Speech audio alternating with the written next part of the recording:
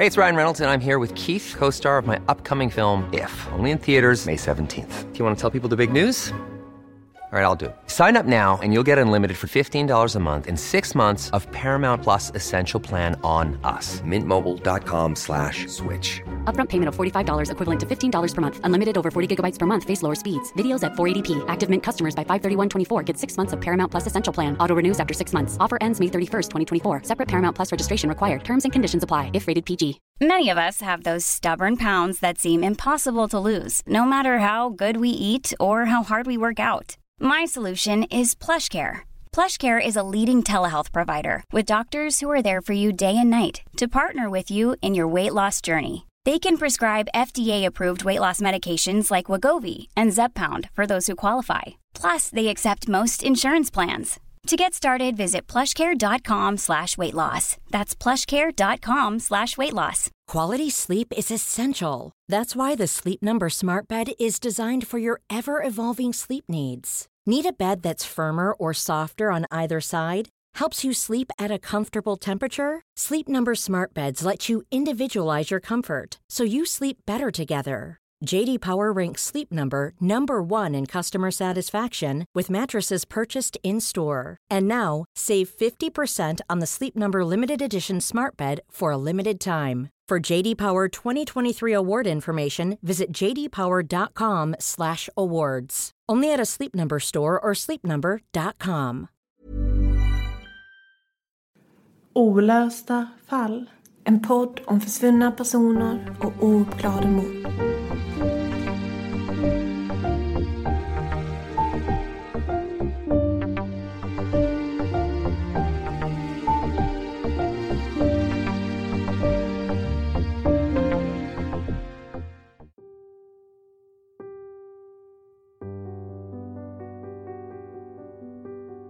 Jasmina var som vilken 6-årig flicka som helst.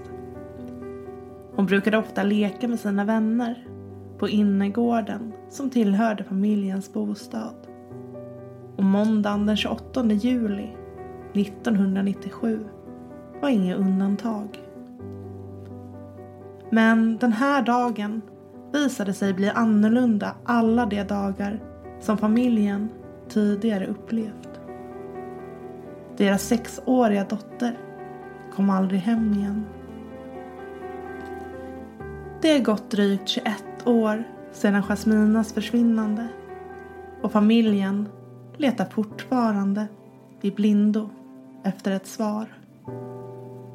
Vad hände med Jasmina den där sommarkvällen 1997 i Sävsjö? Den där dagen som familjen Yasharajs liv förändrades för alltid.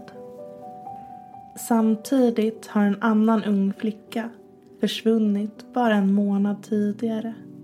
Och det kan röra sig om samma gärningsman. Du lyssnar på Olösta fall med mig, Sofie Neblin. Och mig, Nathalie Seov. Det här är del 2 av de försvunna flickorna. I del 1 fick du höra om 7-åriga Mariams försvinnande. Och i dagens avsnitt kommer vi att berätta för dig om 6-åriga Jasmina som försvann i Sävsjö år 1997. Bara en månad efter Mariam. Det var måndagen den 28 juli år 1997 som Jasmina vid 2-tiden på dagen lämnat familjens lägenhet för att leka tillsammans med några vänner.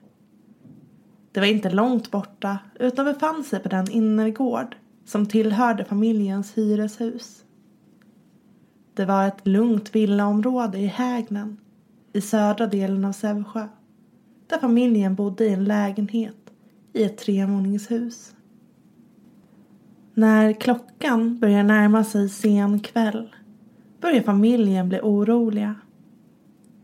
Jasmina kommer aldrig hem den kvällen och inte heller någon annan kväll efter det. I 21 år har familjen varit utan sin dotter och än idag vet ingen vad som har hänt den då 6 år gamla Jasmina Yasharaj. Samtidigt har en annan ung flicka, Mariam, försvunnit bara en månad tidigare i Hultafors, cirka 16 mil från Sävsjö. Det här är någonting som gör att polisen misstänker att dessa 2 fall kan ha med varandra att göra. Med en bilfärd på cirka 2 timmar mellan platserna är det inte omöjligt att det rör sig om samma gärningsman. Och Nathalie, du har ju en Google Maps-karta uppe just nu. Ja, jag har det. Jag kan lägga upp en bild på den kartan på vår Facebook-sida. Olösta fall. Men där ser man, precis som du säger, att det tar 2 timmar med bil från Hultafors till Sävsjö. Och då tar man i så fall vägen via Borås, Ulricehamn, Jönköping och sen söderut mot Sävsjö. Och 2 timmar med bil, det är ju en bit. Men det är väldigt sällan ett barn försvinner. Ja, verkligen. Det händer ju inte jätteofta i Sverige. Och inte så här tätt in på varandra. Och jag vill ändå säga att det är i samma del av Sverige. Det är det absolut. Även om det är 2 timmar mellan de här 2 händelserna. Och 2 timmar är ju egentligen ingenting om man tänker efter. Och det figurerar ju faktiskt en bil i den här utredningen. Någonting jag kommer ta upp lite senare. Den 30 juli finkammar polisen igenom ett 12 gånger 15 kilometer stort område runt Sävsjö.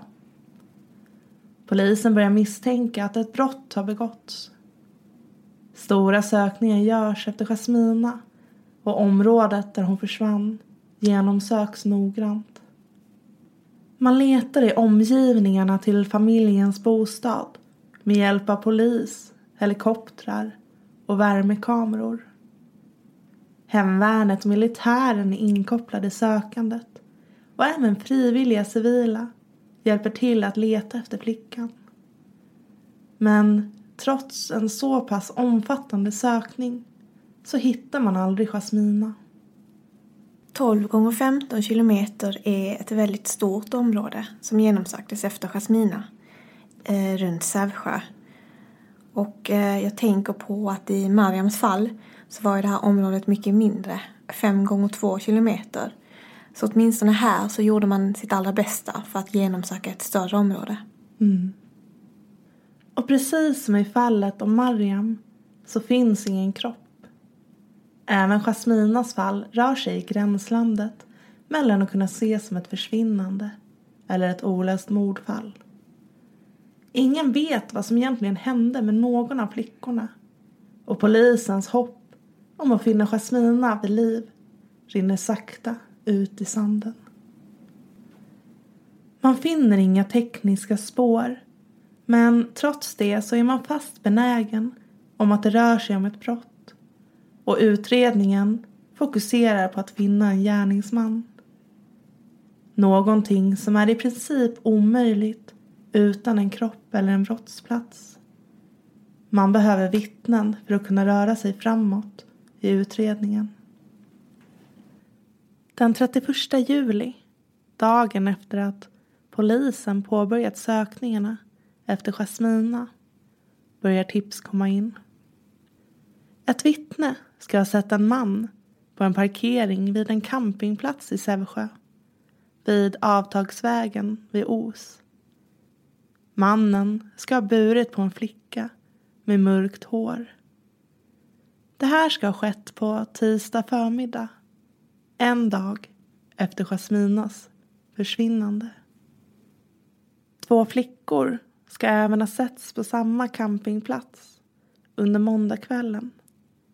Även de ska ha burit runt på en gråtande flicka med samma utseendebeskrivning.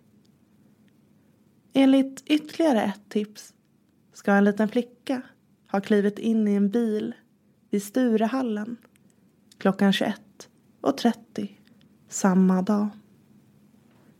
Söndagen den 3 augusti berättar en kusin till Jasmina att han ska ha sett henne i en blå bil i Värnamo. Och en vecka senare tror sig ett annat vittne ha sett henne vid Skärsjön samma dag som försvinnandet. Men ingen av tipsen leder någon vart och polisen jobbar i motvind. Familjens panikkänslor ökar ju mer tiden går. De vill ha hem sin dotter. Och den 14 augusti utlyser familjen en belöning på 100 000 kronor till den som kommer med ett avgörande tips. Hoppet är det sista man släpper, säger Jasminas pappa, Rexep.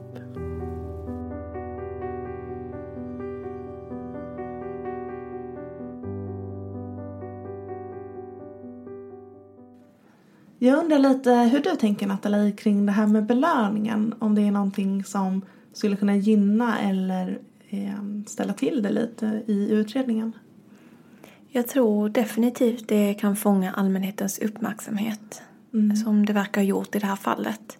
Eftersom väldigt många tips har kommit in. Men det kom ju in ganska många tips även innan de gick ut med belöningen. Men ett problem som kan dyka upp är ju att det kommer in så pass många tips att polisen har svårt att avgöra vad som faktiskt rör sig om Jasmina. För är det ett av de här tipsen som verkligen handlar om Jasmina, så kan det vara svårt för polisen att sortera i alla tips som kommer in. Jag håller med dig där. Jag tänker att de här pengarna kanske kan göra att folk ringer in med lite hoppet om att det kanske var Jasmina och av fel anledning. Samtidigt som det kanske kan få folk att tänka till lite extra kring vad de gjorde den dagen och vad de såg. Ja, det är väldigt dubbelt. Men man kan verkligen förstå föräldrarna i deras panik att försöka dra i varenda lite möjlig tråd för att få folk att engagera sig. Ja, självklart. Det hade man ju säkert själv också gjort. Och eftersom det är så här många vittnesmål så är det också lite förvirrande. Och vi tänkte, för att ni som lyssnar ska hänga med lite bättre, att vi ska försöka bena ut de vittnesmålen som vi redan har tagit upp. Och de första 2 vittnesmålen hänger ju faktiskt samman. Då det rör sig om i princip samma område. En campingplats och campingplatsens tillhörande parkering. Och visst ligger den här campingplatsen ganska nära Jasminas hem? Den gör ju det. Den ligger i Sävsjö. Och tidsmässigt tycker jag det här är lite intressant. För att först då på måndagskvällen, samma kväll som Jasmina försvann, så ska man då ha sett 2 flickor bära runt på en gråtande flicka på campingplatsen. Och den här flickans utseendebeskrivning stämmer då överens med Jasmina. Och sen är det den här mannen då som har burit runt på ett barn som också stämmer överens med Jasmina enligt utseendebeskrivningen. Och detta var på förmiddagen efter försvinnandet? Ja, precis. Så att det här är på tisdag på middagen. Dagen efter det första vittnesmålet då. Och då är det intressant både ur ett tidsperspektiv, men också att det är 2 olika vittnesmål på samma plats. Sen har vi även 2 stycken vittnesmål som rör sig om en bil. Även om det är lite olika tidsperioder här. Först har vi en då där en flicka ska ha hoppat in i en bil vid Sturehallen samma dag som försvinnandet vid 9:30 på kvällen.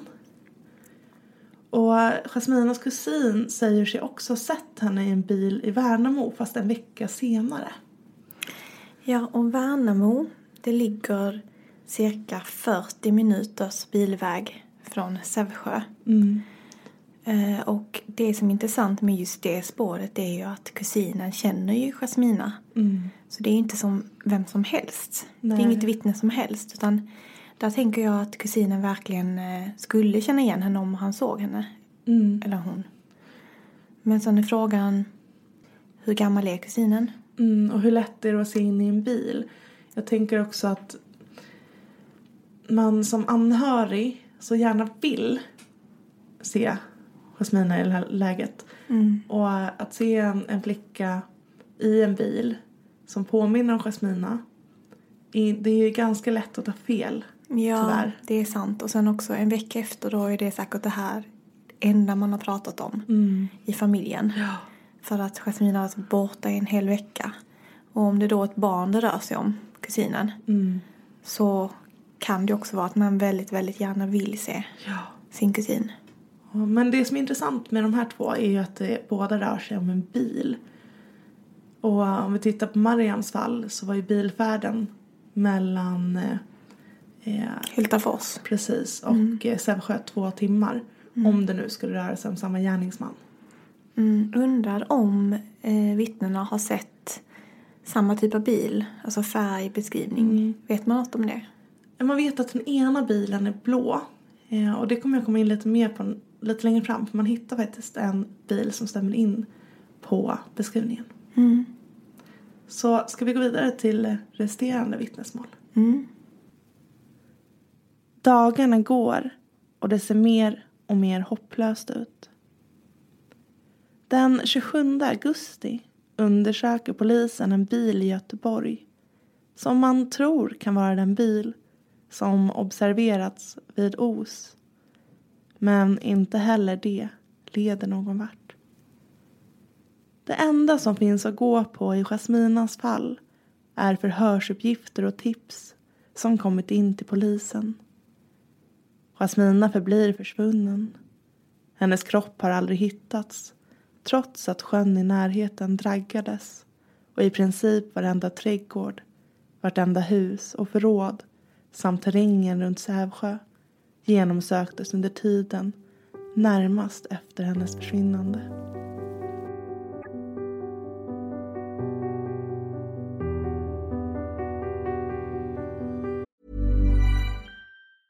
You should celebrate yourself every day, but some days you should celebrate with jewelry. Whether you want to commemorate an unforgettable moment or just bring some added sparkle to your collection, Blue Nile can offer you expert guidance and a wide assortment of jewelry of the highest quality at the best price. Go to BlueNile.com today and experience the ease and convenience of shopping Blue Nile, the original online jeweler since 1999. That's BlueNile.com. BlueNile.com. Hey, it's Ryan Reynolds, and I'm here with Keith, co-star of my upcoming film, If, only in theaters May 17th. Do you want to tell people the big news? All right, I'll do it. Sign up now and you'll get unlimited for $15 a month and 6 months of Paramount Plus Essential Plan on us. MintMobile.com/switch. Upfront payment of $45 equivalent to $15 per month. Unlimited over 40 gigabytes per month. Face lower speeds. Videos at 480p. Active Mint customers by 531.24 get 6 months of Paramount Plus Essential Plan. Auto renews after 6 months. Offer ends May 31st, 2024. Separate Paramount Plus registration required. Terms and conditions apply if rated PG. There's never been a faster or easier way to start your weight loss journey than with PlushCare. PlushCare accepts most insurance plans and gives you online access to board-certified physicians who can prescribe FDA-approved weight loss medications like Wegovy and Zepbound for those who qualify. Take charge of your health and speak with a board-certified physician about a weight loss plan that's right for you. Get started today at plushcare.com/weightloss. That's plushcare.com/weightloss. plushcare.com/weightloss.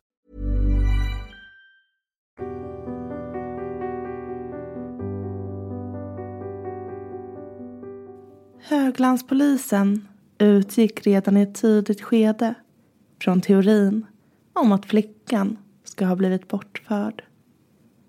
Det här grundades i just det vittnesmål om att man ska ha sett en flicka blivit buren av en man vid campingplatsen nära hennes hem. Och fler tips kom in om att en man även ska ha burit på en flicka på en parkeringsplats nära Os, mellan Nydala och Värnamo, cirka 30 kilometer från platsen där Jasmina försvann. Vittnena ska till och med ha kunnat ge delar av registreringsnumret på den aktuella bilen. Men tyvärr var det ofullständigt och inga av de här tipsen har lett polisen någon vart. Det frustrerande med Jasminas fall är att det finns otroligt många tips. De hänger ihop till viss del. För vissa har rapporterats på samma platser i samma områden. Det rör sig totalt sett om ett ganska stort område. Jag har stjärnmarkerat alla platser vi har pratat om på en karta som jag tänkte lägga upp på Facebook. Ja. Så att man kan få en bild om, ja, det är ett stort område men det är ändå samma område. Ja, och speciellt om det då är en bil inblandad. Det jag tycker är lite intressant är återigen den här mannen man har sett på parkeringsplatsen vid campingen. För just det var ju avfartsvägen mot Os. Där sedan ett annat vittne i Os, eller nära Os, också ska sätta en man bär runt på en flicka. Så det känns ju som att de här vittnesmålen ändå hänger samman. Och just det gör det så himla frustrerande att man inte kommer någon vart. Fick man någonsin signalement på den här mannen? Något signalement har i alla fall inte nått medierna. Sen vet inte jag om polisen har något signalement som de inte gått ut med. Ja, för det hade ju varit väldigt intressant. För att då hade man kunnat veta om det rör sig om samma person. Om kanske något klädesplagg stämde överens eller hårfärg och så vidare. Och det hade kunnat leda till att fler tips kom in.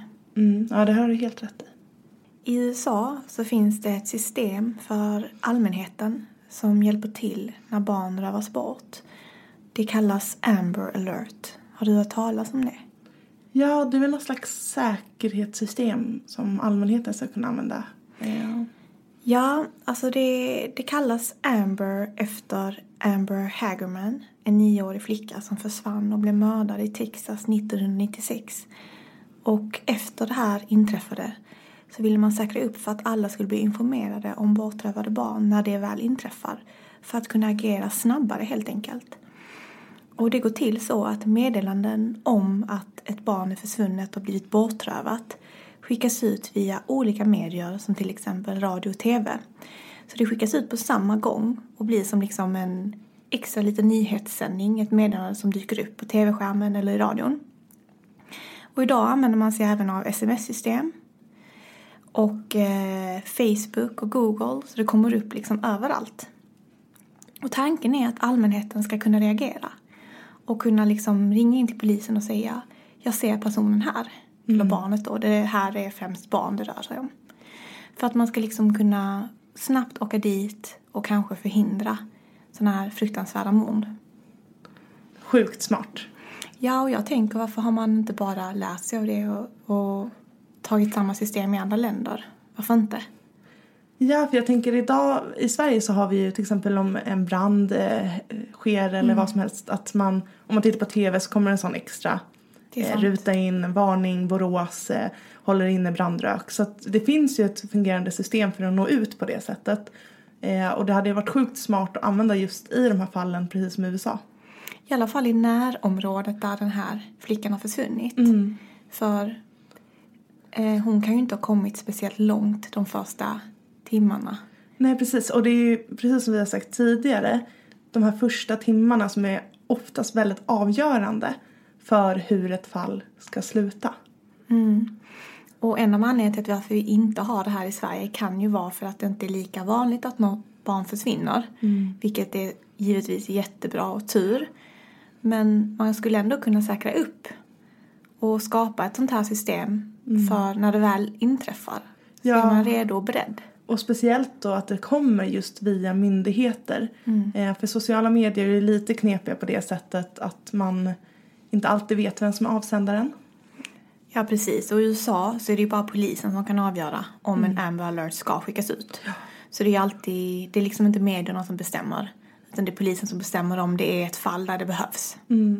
Jag tycker verkligen att det hade varit någonting väldigt, väldigt bra att ha i Sverige också. Och det hade nog hjälpt i Jasminas fall. För då hade polisen snabbt kunnat agera när någon har sett henne. Ja, och jag tänker idag nästan alla har ju en smartphone eller en telefon som kan ta emot sms eller nyhetsuppdateringar. Så att det hade ju verkligen nått ut till allmänheten på ett väldigt snabbt och smidigt sätt. Utredningen kring Jasmina står nästintill stilla. Men så plötsligt händer någonting. Den 10 september griper polisen en 41-årig man av utländsk härkomst. Han anhålls som skäligen misstänkt. Mannen har tidigare dömts för sexbrott mot en 6-åring och en 12-årig flicka i sitt hemland. Men häktningen saknar tillräckliga skäl och bara 2 dagar senare släpps mannen igen. Han beläggs dock med reseförbud och har daglig anmälningsplikt hos polisen. Den 9 oktober hävs dock även reseförbudet då polisen inte funnit någonting som kan binda 41-åringen till Jasminas försvinnande. I en intervju i Expressen säger Jasminas pappa följande. Vi vet ingenting, men vi är rädda att det var han. Tankarna springer iväg och jag tänker på hur han har dödat henne. På vilket sätt? Ropade hon mycket efter hjälp? Eller kunde hon inte skrika? Var hon vid medvetande? Var är hon begravd? Det är inte lätt att tänka på det. Jag fattar inte hur någon kan döda ett barn. Jag fattar ingenting. Det är svårt att greppa. Alltså jag förstår verkligen att familjens tankar rör sig i de här banorna. Alla frågetecken och vad har hänt? Och det måste verkligen äta upp en inifrån. Ja, att inte få veta. Det är ju det som är det oerhört outhärdliga med försvunna barn. Ja.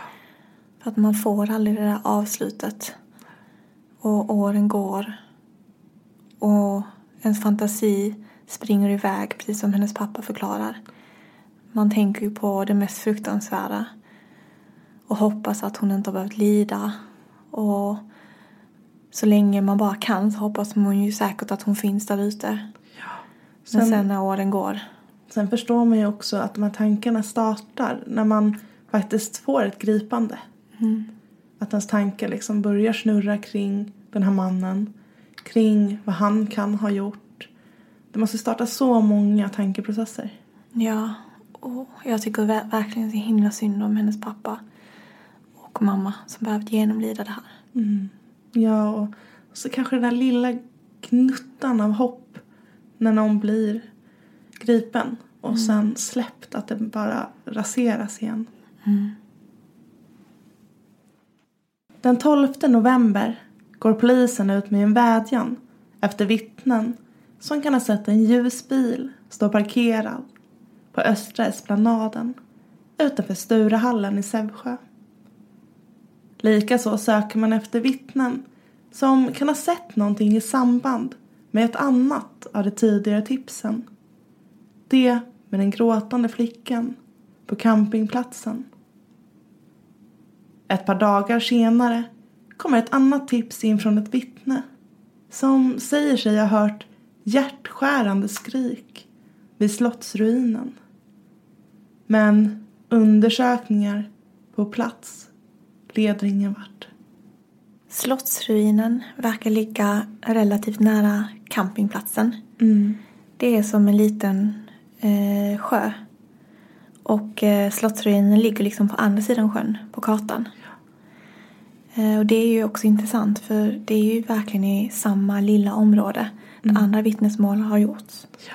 Det konstiga här är ju bara att det här är ju 12 november så det är extremt lång tid efter Jasminas försvinnande. Skulle det här kunna ha varit Jasmina så skulle det betyda att hon fortfarande var vid livet vid den här tidpunkten. Eller är det ett tips som kom in den 12 november som rör sig om samma dag? Nej, jag tror inte det. Med tanke på att de undersöker platsen direkt. Det är ju länge i så fall. Det är det. Sen är det ju inte helt omöjligt att om Jasmina fortfarande var vid liv, fortfarande är det idag, det vet vi faktiskt inte. Att gärningsmannen faktiskt befunnit sig i samma område hela tiden. Nej, det är ju ofta så. Ja. Statistiken säger det. Statistiken säger det, precis.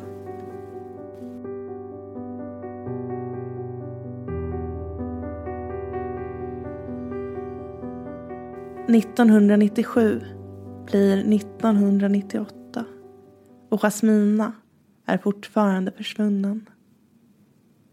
Den 18 februari grips 41-åringen igen, nu misstänkt för en rad andra brott. Åtal väcks på 7 punkter. Bilbrand 1996. Mordbrand i hans före detta frus hus 1997. Sexuellt ofredande av en 9-årig flicka 1996. Sexuellt umgänge med barn vid minst 7 tillfällen under 1993. Sexuellt umgänge med en 6-åring 1994. Försök till våldtäkt samt grovt hemfridsbrott 1993. Och hembränning 1997. Straffet blev 3,5 års fängelse. Trots mannens bakgrund och polisens aningar så finns ingen teknisk bevisning som kan koppla mannen till Jasmina. Ja, man vet inte vad man ska säga. 3,5 år. Det är helt sjukt. Alltså alla de här barnen som blivit utsatta för den här mannen. Och här känner jag ju personligen att rättssystemet inte fungerar. Jag håller helt med dig. För att 3,5 år kanske jag skulle tycka var rimligt för en av de här bränderna. Eller någonting där ingen person blir skadad. Eller hembränning. Ja. Men sexuellt övergrepp mot barn och... Nej, jag finner inga riktiga ord för hur man har valt att döma honom. Nej. Och det kan ju vara att polisen verkligen tror att han har med Jasminas försvinnande att göra på grund av alla de här barnen som blivit utsatta för olika övergrepp. Men jag undrar ju om de här barnen är barn i hans närhet eller om det är barn som han inte känner. För det hade ju kunnat indikera på om det är han som är gärningsmannen i Jasminas fall. Ja, men det är sjukt obehagligt i alla fall. Det är det. Och som jag har förstått det så är en hel del av de här brotten någonting som har skett i hans hemland och inte i Sverige. Så jag vet inte hur mycket information polisen har om de händelserna som inte skett här heller. Nej. Så, men... nej, 3,5 år är alldeles för lite. Det tror jag de flesta som lyssnar håller med om också. Vintern blir till vår. Och den 25 maj 1998 så upplöses spaningsorganisationen i Vetlanda. Det är först den 2 juli år 2004 som fallet om Jasmina återupplivas igen. Jönköpings-Posten rapporterar om att en kvällstidning spekulerar i om den då 52-årige Ulf Olsson, som häktades misstänkt för att ligga bakom mordet på Helene Nilsson i Hör, även kunde tänkas ligga bakom Jasminas försvinnande. Han bodde i Vimmerby under året då Jasmina försvann. Tiden går och Ulf Olsson döms för mordet på Helene Nilsson samt mordet på Jannica Ekblad. Och Rikskriminalpolisen låter tillsätta en specialgrupp. Dessa ska kartlägga Ulf Olssons liv för att hitta samband till andra försvinnanden under årens lopp. Däribland Jasminas. Men polisen finner inga kopplingar till flickans försvinnande och fallet står åter stilla. Det är först i september 2014, 10 år senare, som någonting nytt sker i utredningen kring Jasmina.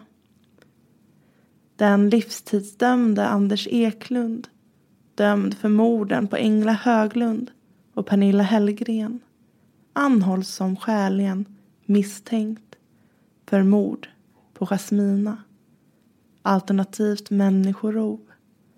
Men även det anhållandet hävs senare. Det finns inga tekniska spår. Vi har fått gå på förhörsuppgifter och tips, säger Johan Frisk till SVT. Johan är kriminalkommissarie i Jönköping och har arbetat med fallet genom åren. Som en som har jobbat med det här så skulle det vara fantastiskt skönt att en dag få berätta för familjen vad som har hänt deras dotter. säger Johan. Så då har vi alltså 3 misstänkta gärningsmän och 2 anhållna i fallet om Jasmina. Och den första anhållna är ju 41-åringen som vi har pratat en del om innan. Ja. Och så nu så kommer även Anders Eklund in i bilden lite senare. Och det är väl också för att de mord han är dömd för, de skedde ju på olika platser och sen på så lång tid emellan varandra. Så vilket gör att man också vill kartlägga vad han har gjort och vad han har befunnit sig i med att han har varit lastbilschaufför. Så har han mycket väl kunnat befinna sig i Sävsjö på ett naturligt sätt genom sitt arbete. Ja, verkligen. Så det kan ju vara i de tankarna polisen har haft när de har utrett de här fallen. Ja, och sen också alla 3 som man har misstänkt har ju rört sig kring mord på minderåriga och sexualövergrepp. Så att det känns ju som att polisen här är ute efter en ganska tydlig profil. Och alla de här 3 passar in på den profilen. Sen tänker jag också på det här med Mariam. Och att Anders Eklund bodde i Göteborg under 90-talet. Och Borås och Göteborg är inte jättelångt ifrån varandra. Nej, jag undrar om han också eventuellt har figurerat i utredningen i Mariams fall. En sak som slår mig också är att utredningarna skiljer sig väldigt mycket ifrån varandra i Mariams och Jasminas fall. Ja, extremt mycket. För Jasminas fall, även om utredningen så småningom läggs ner eller spaningsarbetet läggs ner, så pågår det ändå ganska länge, nästan ett helt år efter hennes försvinnande.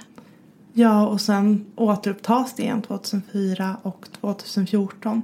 Så fort man har sett en indikation på att det finns en gärningsman som skulle kunna ha gjort det här också, så har man ju gjort grundliga utredningar då både på Ulf och på Anders. Så man har ju verkligen inte bara släppt det här fallet. Nej, och det är ju just teknisk bevisning man verkar vilja få. Ja. Och det är svårt när man inte har någon kropp. Det är ju det. Och man har ingen brottsplats. Nej. Så det är inte så konstigt kanske. Så jag tror verkligen i Jasminas fall, om man skulle hitta hennes kropp och den eventuella brottsplatsen, då skulle man även hitta mördaren. Kanske komma närmare spår på mördaren och få fler svar. För det är den tekniska bevisningen man letar efter. Och även tillvägagångssättet, tänker jag. Om det kan likna något tidigare fall. Men återigen så vet vi inte med största sannolikhet.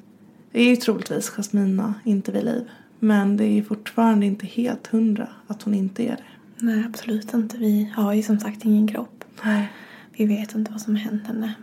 Nej. Men det är ju från den synvinkeln som polisen arbetar. Det är det. I både Jasminas och Mariams fall började polisen tidigt misstänka att brott hade begåtts. Jasminas fall är så här 21 år senare ett av Sveriges mest uppmärksammade fall. Det är däremot få som har hört talas om Mariams försvinnande. Trots all uppmärksamhet kring Jasminas fall och många lagda resurser från polisens sida, så har man inte kunnat lösa fallet om den försvunna 6-åringen. Det är precis som fallet med försvunna Mariam fortfarande ett olöst fall. I både Jasminas och Mariams fall krävs det att man finner vittnesmål som kan leda utredningen framåt. Trots att det är över 21 år sedan dessa 2 flickor försvann, så måste de finnas någonstans. Det måste finnas en sanning, en lösning, ett svar. Någon måste ha sett någonting eller hört någonting som kan göra skillnad och leda polisen till en möjlig teknisk bevisning. Det finns många likheter mellan fallet om Mariam och fallet om Jasmina. Det rör sig i båda fallen om 2 väldigt små flickor som försvunnit i närheten av sina hem. Inga kroppar har funnits, men trots detta utgår man från att brott har begåtts. Dessa fall rör sig i gränslandet mellan att vara just försvinnanden och mord. Kanske har det värsta hänt. Kanske är de båda fortfarande vid liv någonstans, omedvetna om att deras familjer fortfarande letar. Omedvetna om att deras försvinnanden har blivit kalla fall. I Jasminas fall har 2 olika män anhållits. Och trots att det bara var en månad mellan försvinnandena har fallen hanterats på extremt olika sätt. Och familjerna har blivit bemötta på olika premisser. Inget barn tjänar mindre resurser än ett annat. Och om dessa försvinnanden faktiskt har med varandra att göra, hade man kanske kunnat finna spår i Mariams fall som hade kunnat hjälpa även utredningen med Jasmina framåt.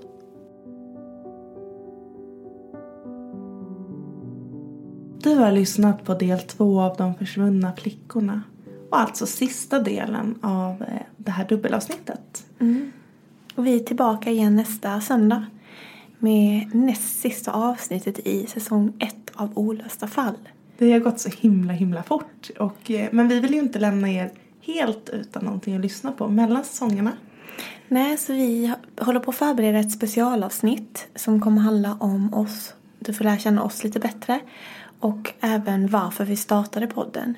Så just nu har du möjlighet att gå in på vår eftersnacksgrupp på Facebook som heter Olösta fall eftersnack. Och ställa dina frågor där, så kanske vi tar upp dem i podden. Och glöm inte att tipsa en vän om podden, så hade vi blivit jätteglada. Ja, verkligen. Så tack för idag. Vi ses och hörs igen om en vecka, och vi ses och hörs på sociala medier. Det gör vi. Hejdå!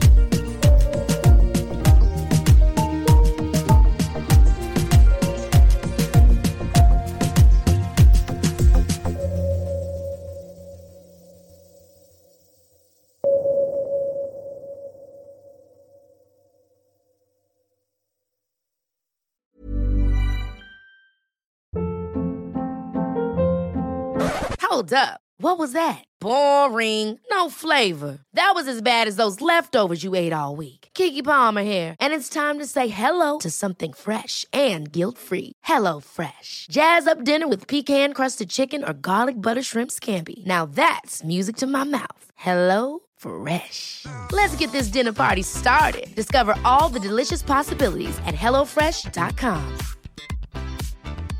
Want to get a chiseled look in the jawline? Sculpt and shape your jawline with added volume from Juvederm Volux XC. Juvederm Volux XC is an injectable gel specifically designed to be robust enough to improve moderate to severe loss of jawline definition. And it is the first and only hyaluronic acid filler approved for the jawline. Add volume to your jawline for a chiseled look with Juvederm Volux XC. For important safety information and to find a licensed specialist, visit Juvederm.com Juvederm.com. That's JUVEDERM.com. Not for people with severe allergic reactions, allergies to lidocaine, or the proteins used in Juvederm. Common side effects include injection site redness, swelling, pain, tenderness, firmness, lumps, bumps, bruising, discoloration, or itching. There's a risk of unintentional injection into a blood vessel, which can cause vision abnormalities, blindness, stroke, temporary scabs, or scarring. Talk to a licensed specialist to find out if it's right for you. Visit Juvederm.com. That's JUVEDERM.com.